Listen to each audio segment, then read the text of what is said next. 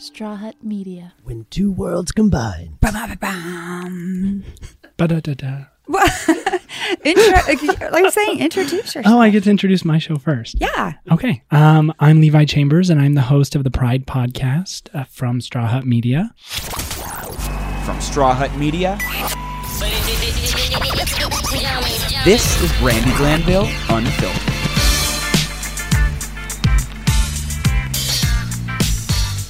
We're doing a crossover episode. It's like one pod. What are we doing? One pod. One pod. Two stories. Two stories. And obviously this is Brandi Glanville Unfiltered. So worlds collide. We're here. You have a rainbow shirt on. We're here. We're queer. Let's talk about it. I love that. Do you want me to start? You start because I feel like I traveled here. Okay. So I feel like you're in charge today. Oh, I'm in charge. But then we'll just talk. Okay, great. Well, I have a lot of questions for you. Great. I hope that I have some answers. I'm sure you do. Okay. So you obviously come from a huge franchise that is very, very gay. I mean, you have Andy Cohen. It's just a very gay show. Oh, you mean the show? You mean the audience? Yes. Okay, yes. So can you talk a little bit about that? Like the gay community's your fans, right? You have a lot of gay fans. Yeah, I don't understand why. I couldn't tell you why, but the most of our fans are bored housewives and women and gay men. And there's very few straight men, unless their wives force them to watch a show, that actually know anything about housewives. And I don't have an answer because I feel like I don't want to group everyone in and make it like a stereotype. All gay men love housewives, because I do have friends that think it's misogynist and horrible and it's not uplifting and they don't watch it. But it does seem like a lot of, there is a huge gay audience, and, for Big Brother as well, which I did not know going in, but coming out, a lot of the fans for housewives were crossed over. They're like, Big Brother is like such a gay phenomenon. I had no idea. I don't know why.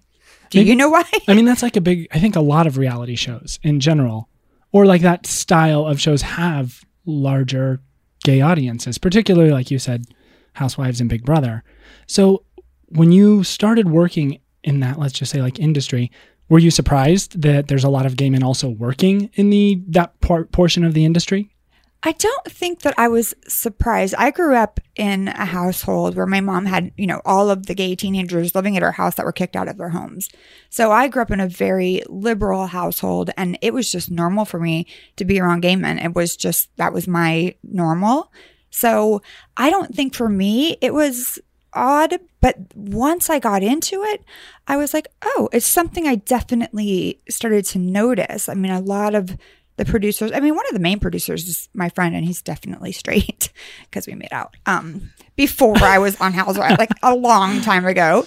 It did not get me the job, by the way. Just putting that out there. Somebody said that, but it's just not true. I don't have an answer. It's like saying, do all Japanese people love sushi? I'm sure not all of them do. I don't know. And for me, it's kind of just my normal because that's how I grew up. Yeah. But I don't have an answer. So can we unpack, you were saying growing up, you were in a very progressive household where you had a lot of teenagers who may have been gay that were coming over a lot. Can you talk about that a little bit? Yeah, no. So we grew up in a very a tough neighborhood, very tough, and we didn't have a lot of money. And my parents were hippies kind of. And, my dad sold pot. We grew pot before it was legal. I sold pot at my high school. We were just progressive, I guess you could say.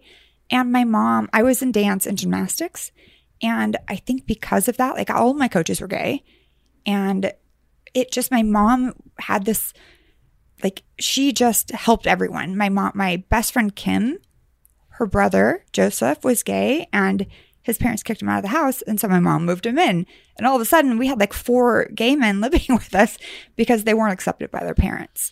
And, I feel like it made me who I am a little bit today, because my kids are that's just, they have gay friends at school. And I think that's great, because back in the day, no one could say they were gay, because God forbid, you would get beaten up. In our neighborhood, it was scary. So would you say then, you had the gay coaches with your gymnastics and your dance, is there anyone in particular that you can remember that really shaped who you became and how you think about people.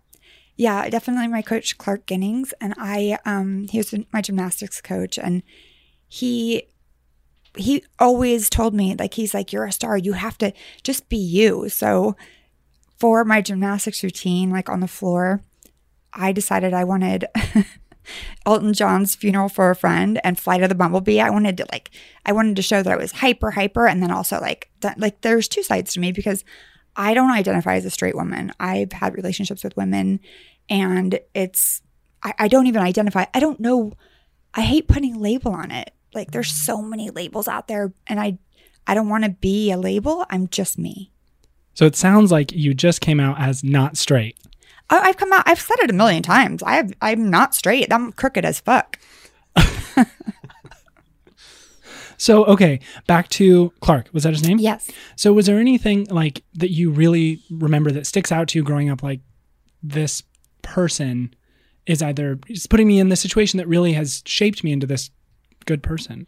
Well, he just accepted me for me. And, for me, I wanted really short hair. I wanted to have my head shaved on one side. I was just different.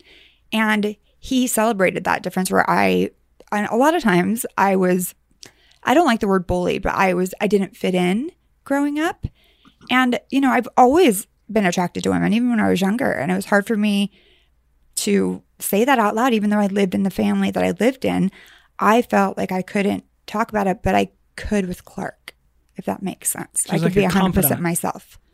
Yeah. And he loved and accepted me. And I don't know, I want to say kept my secret, but he never said anything to my mom and dad. And I wasn't ready to talk about it when I was younger. So I felt like he got me. He was like my person. And then coming into Hollywood, you meet a lot of those people who've kind of shaped your career along the way. Well, I mean, I was in the fashion business I was a model for a long time. I lived in Europe. And also in the modeling industry, there's a lot of gay men as well. Like, a lot of my agents were gay. A lot of the designers I worked for were gay. So I've always been around gay men and women. I think more gay men than women. But no, it's my normal. So, but I was a little surprised at how many fans of Housewives were gay men. I was like, what's interesting about watching women throw wine and scream at each other? Everything. I know, right? But I feel like I love watching those shows too. So I just feel like some people love drama, and it's not if you're gay or straight. You just love drama. And I think straight men are a little bit simple. I mean that in the best possible way. They just need food and sleep and sex and money. Like, and they're not about the drama. You can tell when the ones on Housewives, like, they see drama happening, they go to the other side of the room. They're like, this is not what I'm here for. So I feel like, it's just, we just like drama. Well, and there's definitely a level of like fabulousness to the Housewives, to all of them. Well, I mean, I feel like in a way, some of the shows are getting a little bit toxic, a little bit too, listen, I don't want to ruin lives. I want to watch people get in fight and throw wine. Like, I don't want to say someone's, got issues here and there. I mean, don't get me wrong. I have done that when I was under attack and I was lashing out and saying something back during my first season. And I have regrets about that. But now I just feel like, let's not go so deep. I mean, we don't need to ruin lives here. It's a show that is Trainwreck TV, but there's children and stuff involved that hear all of these things, and it's just not okay. Right. So then there's like a level where it's like the wine throwing, and that's enough. You don't have to. Yes. I mean, I feel like, so Yolanda Foster and I, well, she's Hadid, sorry, not Foster anymore. We had this thing we called the Vault, and we knew things about other housewives that we would never say, and we promised to never talk about it. And it was only brought up one time by Yolanda to Kyle, and she's like, I have a lot of things in the vault. And her and I, we had life-ruining shit that we knew that we would never say. And that's ultimately possibly why we weren't asked back. It's just not enough drama. I mean, I feel like there's enough drama. I'm not going to ruin your life. I'm not here to do that. I would never be able to live with myself. So, there are people that, won't go that far. And then there are people that just are toxic. Right. And then it kind of does become like you said earlier, you don't want to really put a label on it, but it is kind of bullying in that way, right? Yeah, I don't, that word is just weird. It's because it's just so overused, I think, right now. Yeah. I feel like on Beverly Hills, we all really did care about each other and we liked each other. We had friendships. And I think some of the other shows, Orange County in particular, I don't know that the women actually are friends outside of the show. I don't think that they really care about each other, because if they did, they wouldn't be saying certain things and there would be repercussions. But I feel like there's just no remorse and they just go low and call it a day because they don't really care about anyone. Which is a shame, right? Because you're these women who are powerful and very, privileged in that way, and you have a lot of influence. Right. We're supposed to be bringing each other up. I mean, yes, there's always drama with girls. I fight with my girlfriends all the time. But like we fight, but that's a relationship and we make up.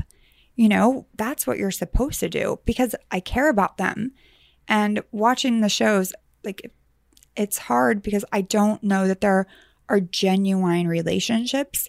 So there aren't consequences and people just go low because they're just self-involved and don't give a fuck about anyone else. Right. But you have like a limit and you're just like, I'm not going there. Oh, no. I'm not. Like I've been there. I did that once and I don't want to do it anymore. I think that's a good place to be though. Right? When you just realize like it's not worth it. No, I have kids now that are, I mean, I've always had kids obviously for 16 years, but now it would affect them like it is affecting, let's say, Kelly Dodd's daughter.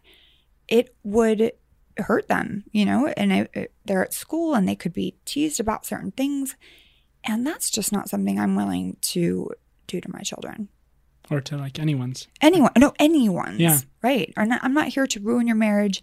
I'm not here to say horrible things about you that get back to your kids and get them, embarrassed by you. You want your kids to love you and be excited that you're their mom. Yeah. I don't know. I think it's a balancing act that a lot of people can do. And there's some people that just can't. Yeah. So bringing it kind of into like this queer space, obviously you're in the public eye a lot. Have you had instances where you've met fans of the show or of the books or anything that you've really done, fans of you, who have really expressed that you help them or that you've... Yeah, definitely with the books. The first one, Drinking and Tweeting, it was all about my divorce and what I went through, which was not glamorous at all. Like I definitely talk about, drinking too much and doing embarrassing things. And it's just more relatable because a lot of women go through it and they have to hide and sweep it under the rug because it's embarrassing that their husband cheated. And for me, I had to get it out because otherwise it was going to ruin me. I would like sit in a closet and listen to Alanis Morissette. And I'm like, this is going to be the end of my life. And if I didn't have my kids, I might not be here today. And I wanted to share that because I think it's important to let women know that, yeah, it's normal to go through these feelings when you're brokenhearted and you can be okay at the end of it and you're not alone. Right. You don't have to stay in the closet. You can... Right. Stay in the closet. Don't say, yeah, exactly. But you can literally face those, I guess you'd say they're just obstacles really in your life, right? Not life ending. No, I mean, overcome them. For some people, heartbreak can be life ending. And I think that it feels like life ending in the moment, no matter what, because you feel like you've lost your family and you've lost, everything that meant anything to you. And now you're going to have your kids half the time and they're your kids. And there's a lot of struggles that go with it. And in that little moment, which was 2 years for me, that moment, I felt like it was life ending, which, it's obviously not for me, but I think it can be for some people. How did you overcome all of those, I don't want to say they're problems, but just issues that you had to resolve? How did you overcome them? Was it with therapy? What were like your outlets to help yourself get back to this like place? Chardonnay was a big part of it. I always say that my children saved my life because you have to be present. I'm raising children. They have to go to school. They have to be on time. They need breakfast, lunch, and dinner. And if I didn't have that, if I wasn't needed, I would be afraid of where I would be. So they grounded me in a way that I think it saved my life, and I would hide things from them. I would wear sunglasses in the house because I didn't want them to see me crying because it hurt them when I was crying. And I would just say I have allergies, and they really did save my life. And they still do every day. I love them. So, I'm in such a better place now. I could cry. I love them so much. And you can get to the other side of it. But in the moment, it can feel like it's life-ending. Did you have someone other than your kids to talk to about these things? No, I didn't. And that's why I wrote the book. I wrote every night. That was kind of my therapy. At the time, I didn't really believe in therapists. And we had gone to a marriage therapist. And I'm like, I'm smarter than you, bitch. I already knew everything she was going to say. And I'm like, no. And I didn't feel like I could be helped by a therapist. I have one now, which is very helpful. But in that moment, you just kind of felt very alone. And if I didn't write all of everything down that I was feeling, I wouldn't have the book, number one, but I think that I would implode. I needed to get it out. And I didn't feel like I could talk to anyone about it because my girlfriends were all more upset than I was. And I didn't want to make it worse for my family or my girlfriends, so I just kept everything inside.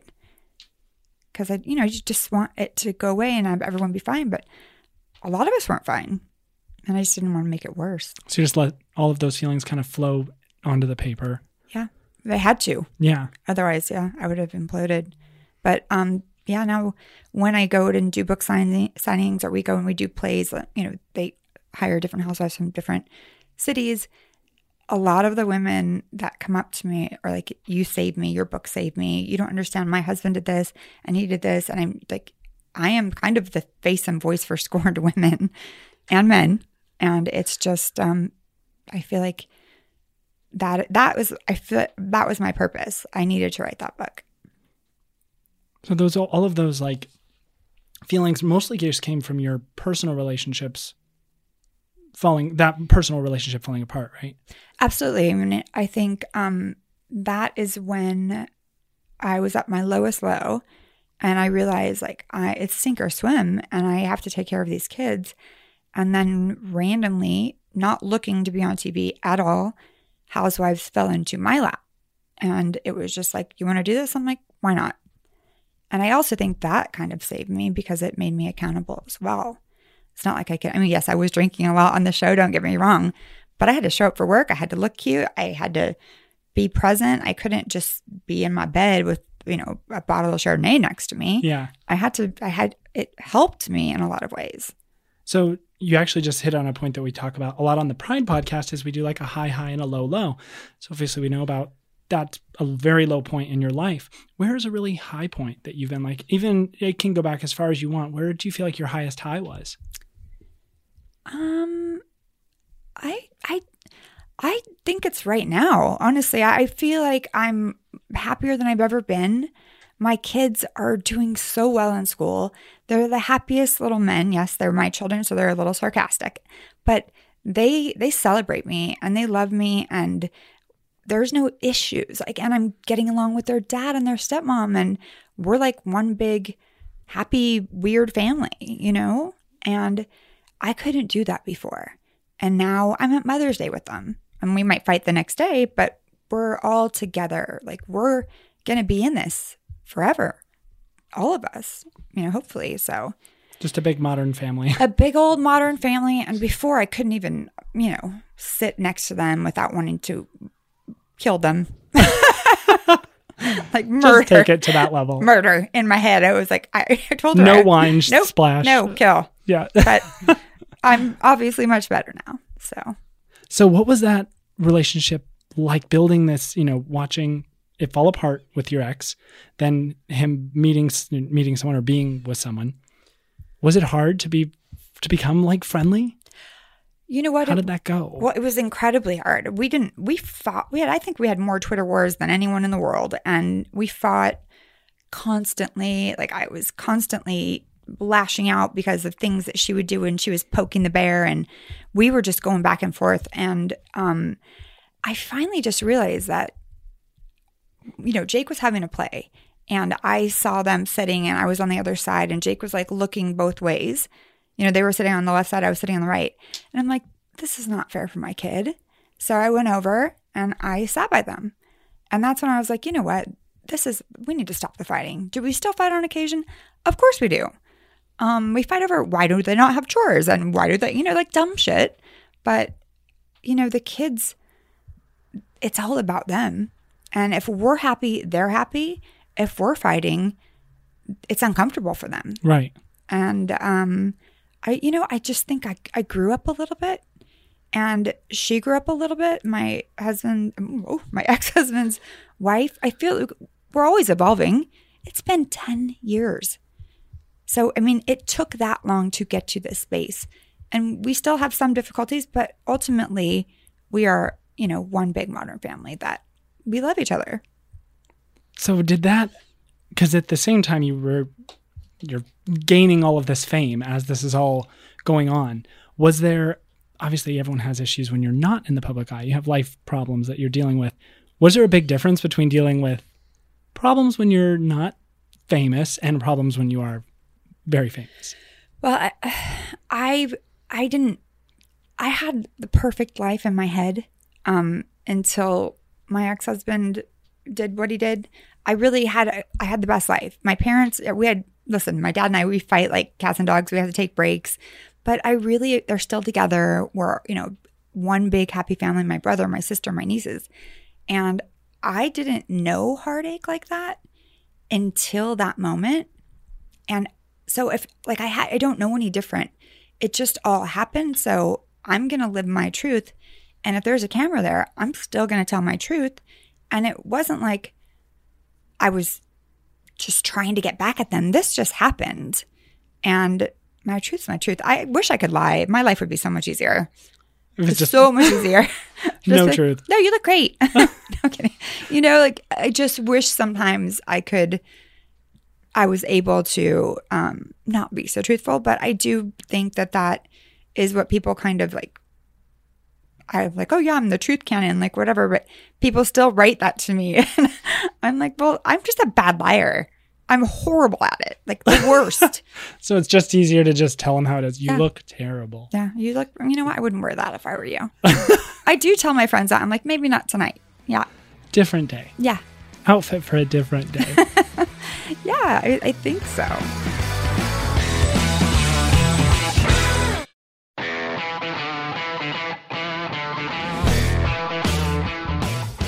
So Mia was hair, I'm assuming. She is an amazing hairstylist. And, okay. Yeah. So did a lot of your work when you were on camera or those sorts of things?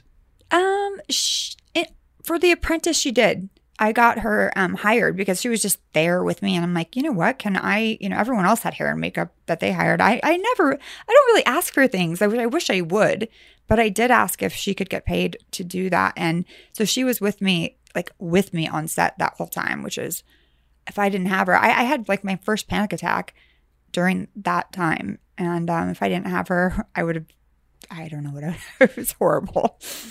Yeah. Fortunately for her, she lives in a conservative town in Florida. It's Delray Beach, and it's a lot of older people. And, she realized while she was living with me in LA that she always knew she was a woman in a man's body. So she decided one day to tell me, and then I told the kids and we were like, yay, let's have a party. But now, she's back in Florida, and the struggle is that she can't be her true self.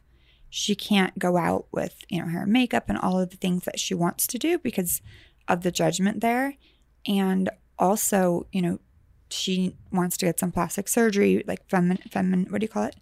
Like a facial feminization? Exactly. That kind of thing, which is super expensive and she can't afford it. And any doctors out there that want to help, I feel like it's important if you look in the mirror and you don't see who you think you should see.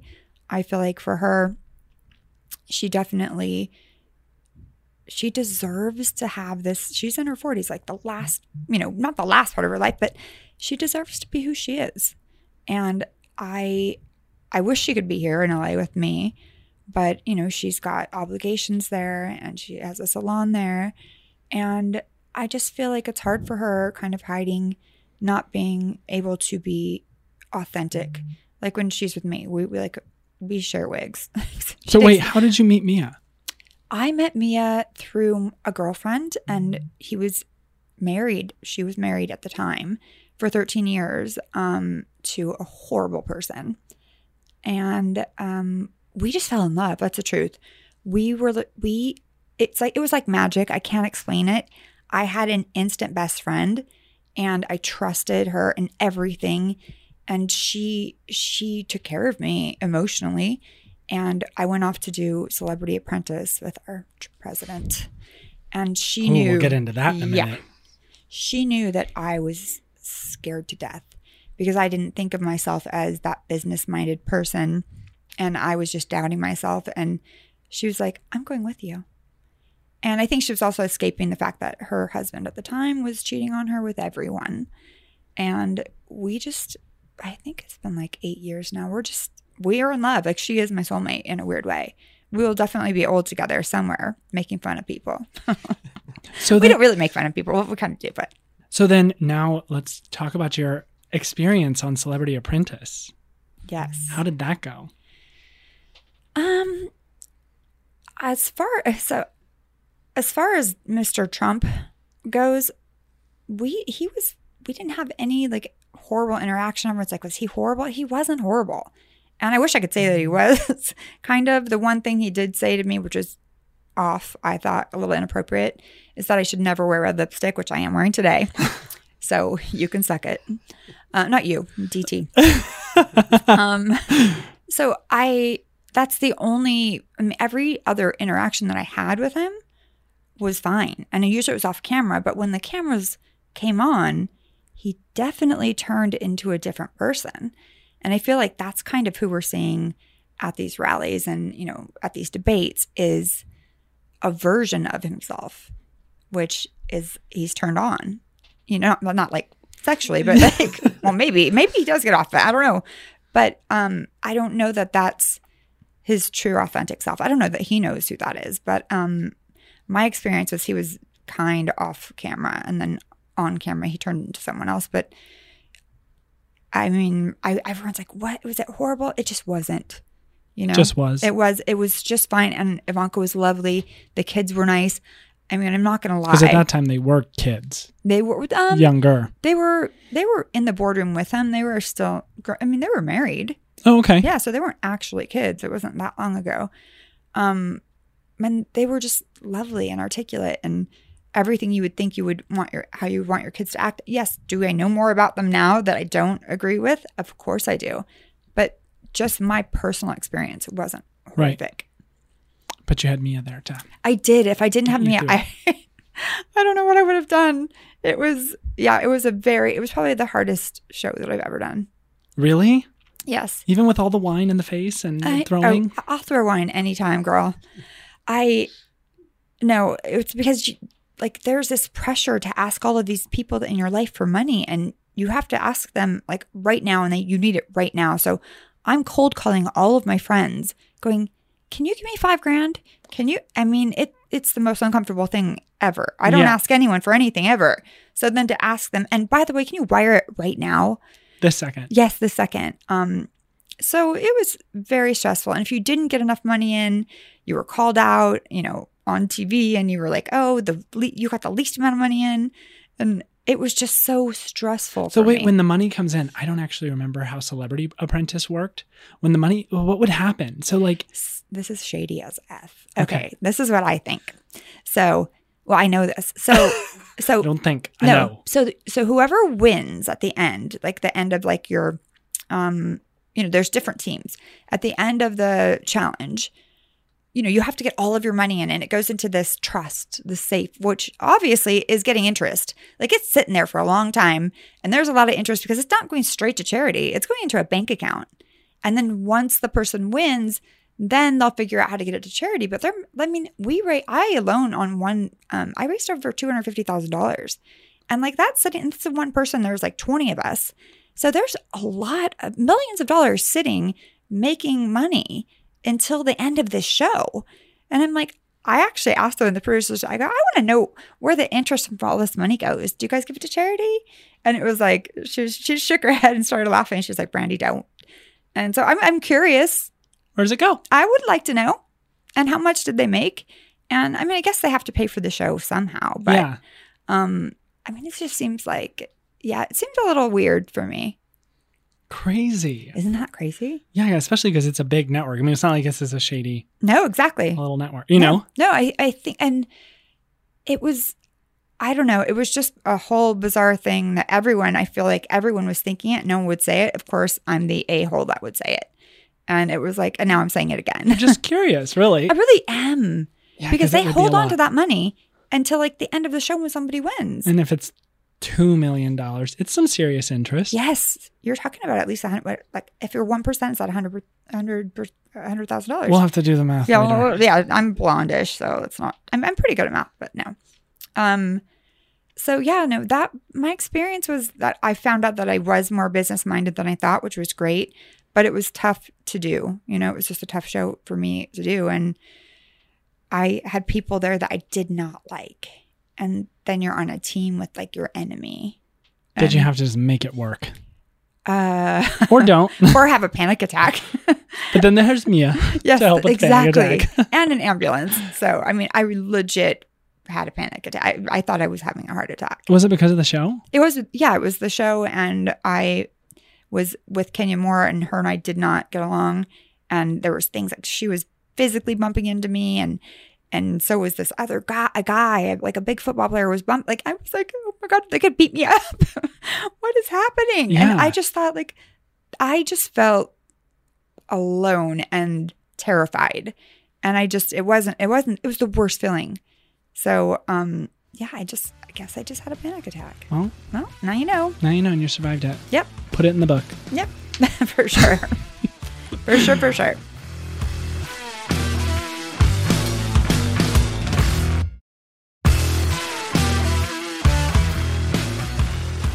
But what about you?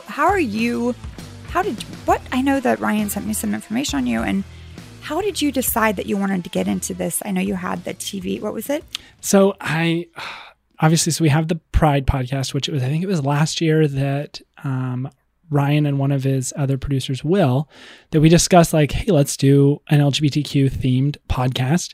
And it's kind of gone through a little bit of like an evolution to where it is now. We originally called it LGBTQ plus you. Get it? Oh, that's cute. Get it? And I didn't come up with it. Will came up with it, but it is kind of cute. But yeah, actually, so the idea behind Pride as a podcast, I'm trying to remember, it's actually an acronym. So the acronym stood for Personal Rights in Defense and Education, right? Which is kind of a bigger blanket than just the LGBTQ community. Yes, much bigger. Personal Rights in Defense and Education. Is that right? Personal Rights in Defense and Education. Yeah. And that can apply to everyone.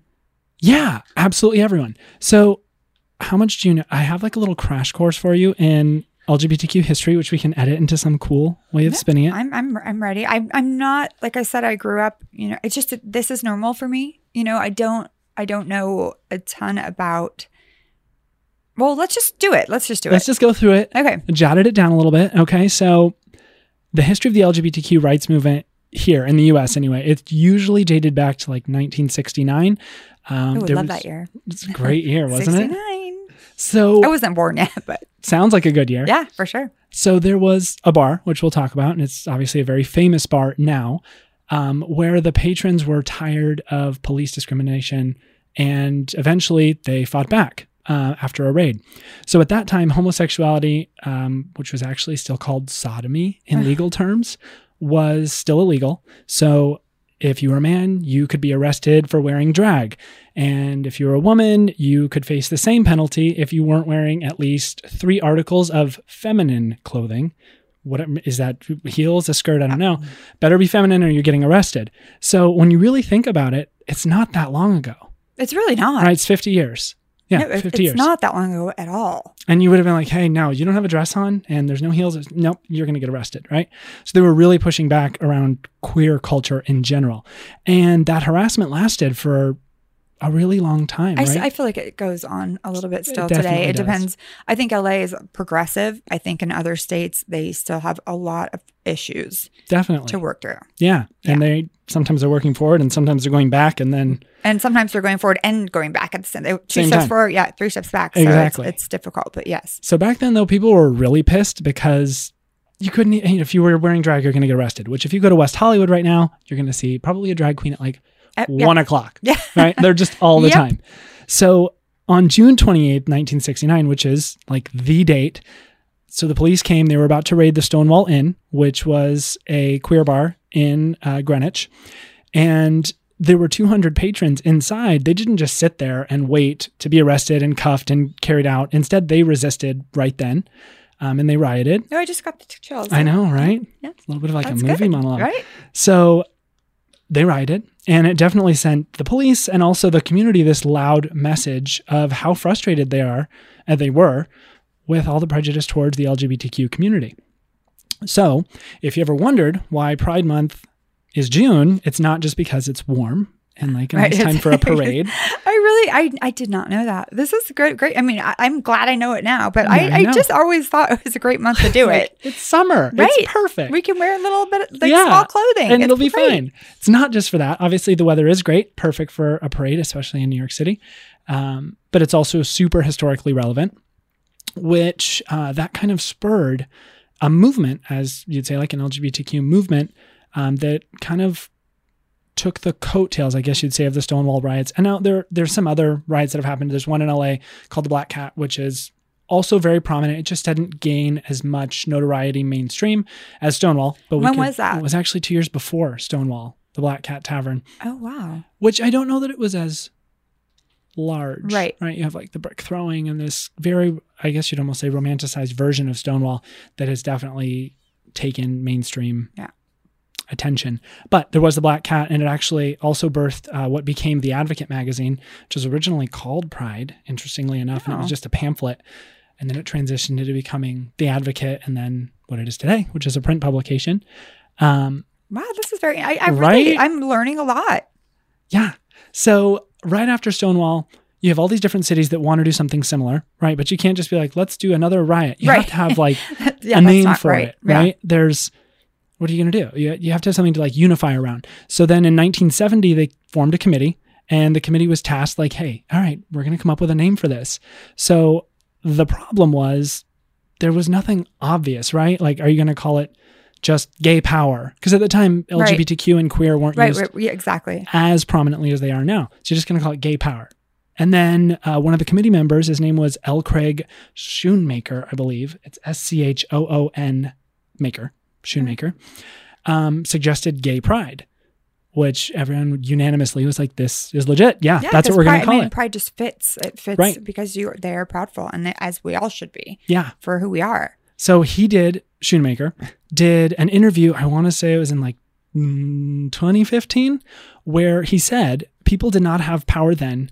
Even now, we only have some, which really leads into what you were just saying. Like, we have a long way to go. We do.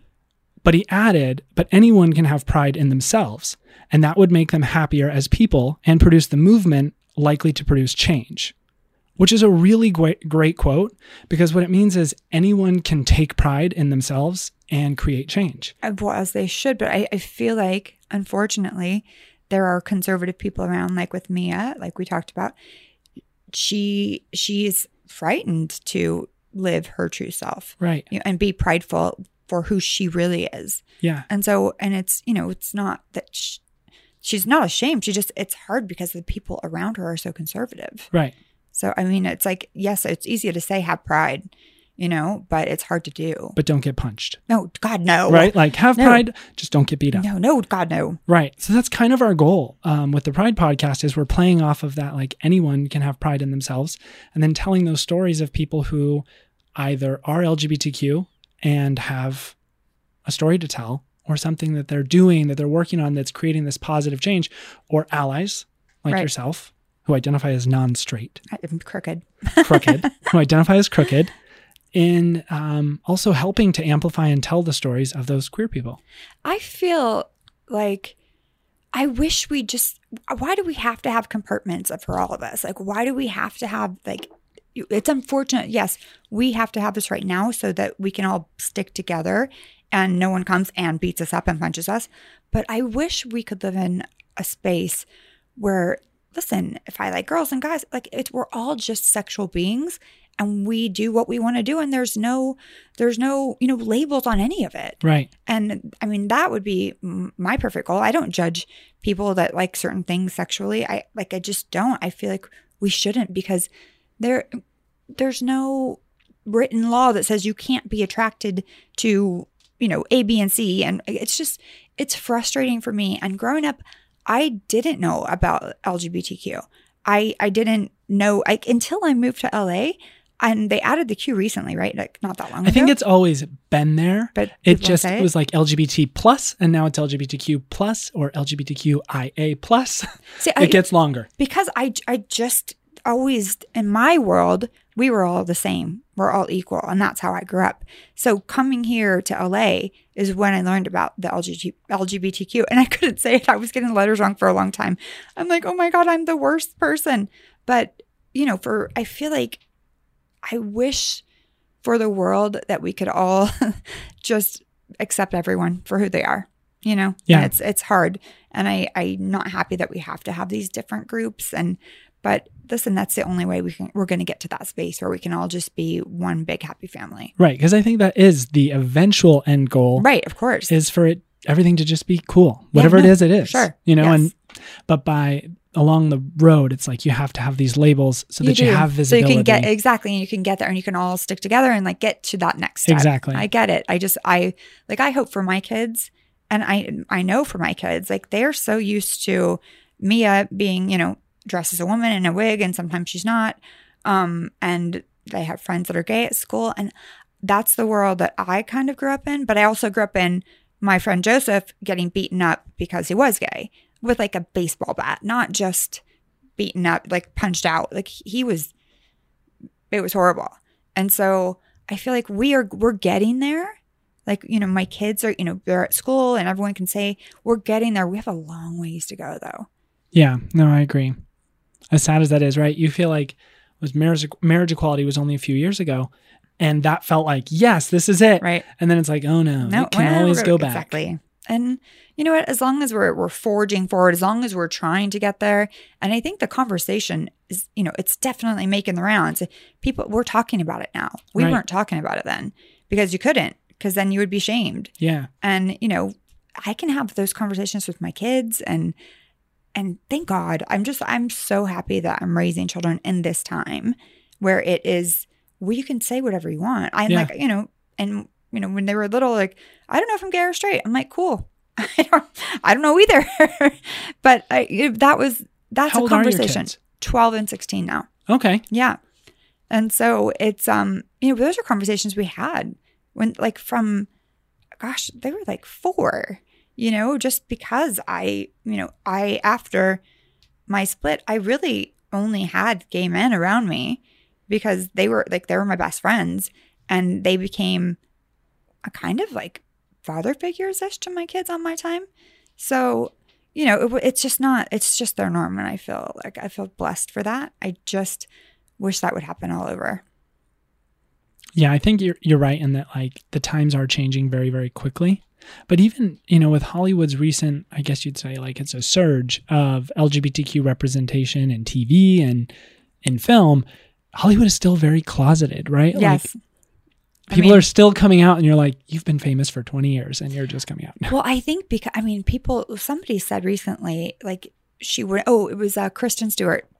She said that, people told her not to come out of the closet because she wouldn't get that Marvel movie. Right. And then if you look at people like, I don't like this person, but like Kevin Spacey, for the longest time, he was playing straight parts. But the second people found out he was gay, he was not getting those parts. He was getting in trouble, but the trouble didn't help. No, it did not help. But, there is a stigma, unfortunately, in Hollywood. Like there's one really attractive, who was it? I think he played Superman. Okay. Do you know who I'm talking about? They're all attractive. No, but he came out as, no, of course, but he came out and. I know. You're talking about, what's his name? I can't even think about it. But he was young, and to do that in his acting career as a young person, and I'll look it up later too. I was like, yeah, I get it. I was happy for it, but haven't really seen him in anything since he did. Yeah. So, I mean, would you say that there is still a lot of homophobia in Hollywood? 1,000%.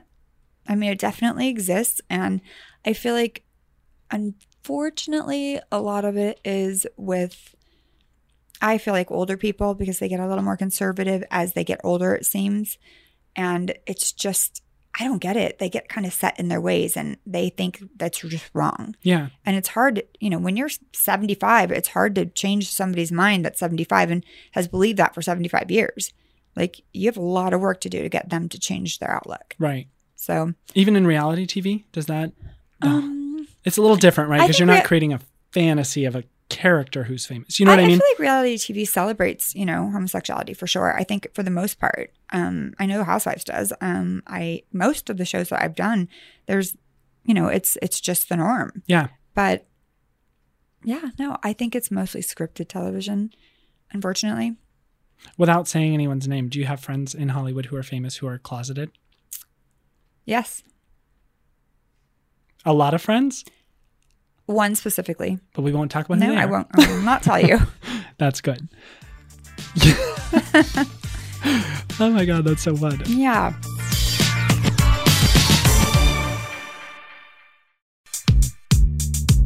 I've learned a lot. Like I'm just saying, I'm not going to be that person that comes in like, I know everything. I'm this and this and this. I didn't know a lot about that, about the Stonewall. And yeah, no, it's true.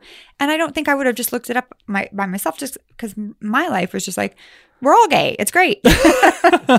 So I feel like it is important to, I'm going to share that with my kids. Amazing. Well, yeah, just have them listen to this episode. They can get the little history lesson. Yeah. Oh, you're going to be like, let's segment out this little piece for you to llisten to. No, they know I've had relationships with women. It's we've talked about it.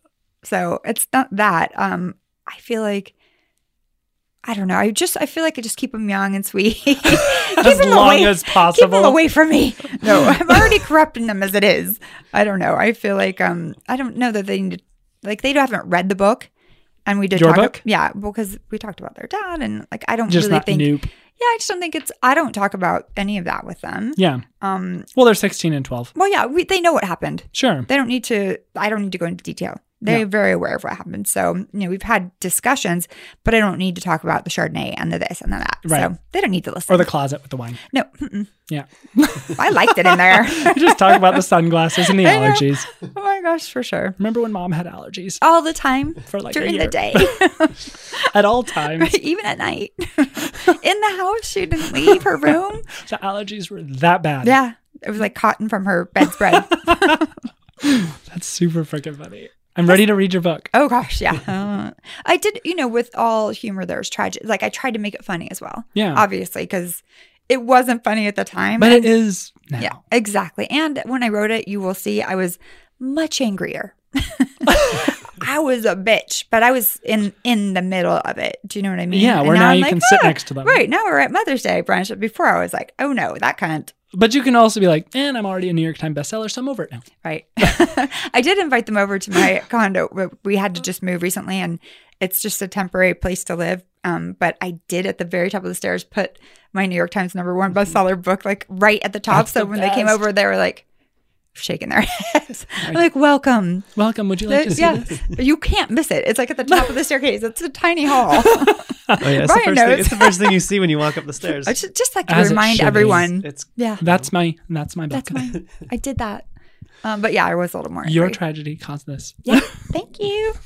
True. All right. Well, I guess we're just gonna wind this up. Is that the right word? Wind it down. How do we do it? I'm gonna wind you up. I do everything backwards. So I gets one. Time to get turned. That was me this whole weekend. All right. So we're done. Yeah. Well, this was great. I know. I had a great time. Thank you. All right. Thank you for being here. Where can we find you on social and what's going on with you? So you can follow me at Levi Chambers pretty much everywhere. Actually, no, not pretty much everywhere. You can follow at Levi Chambers everywhere. And you can follow the podcast at Pride on Facebook, Twitter, and Instagram. Oh, amazing. All right. Well, this was fun. Awesome. Thank you. Okay. Thanks for listening to Brandi Glanville Unfiltered. Download new episodes every week, and if you haven't already, subscribe. And be sure to leave us a rating and review. And while you're at it, check out some of the other great shows available on Straw Hut Media.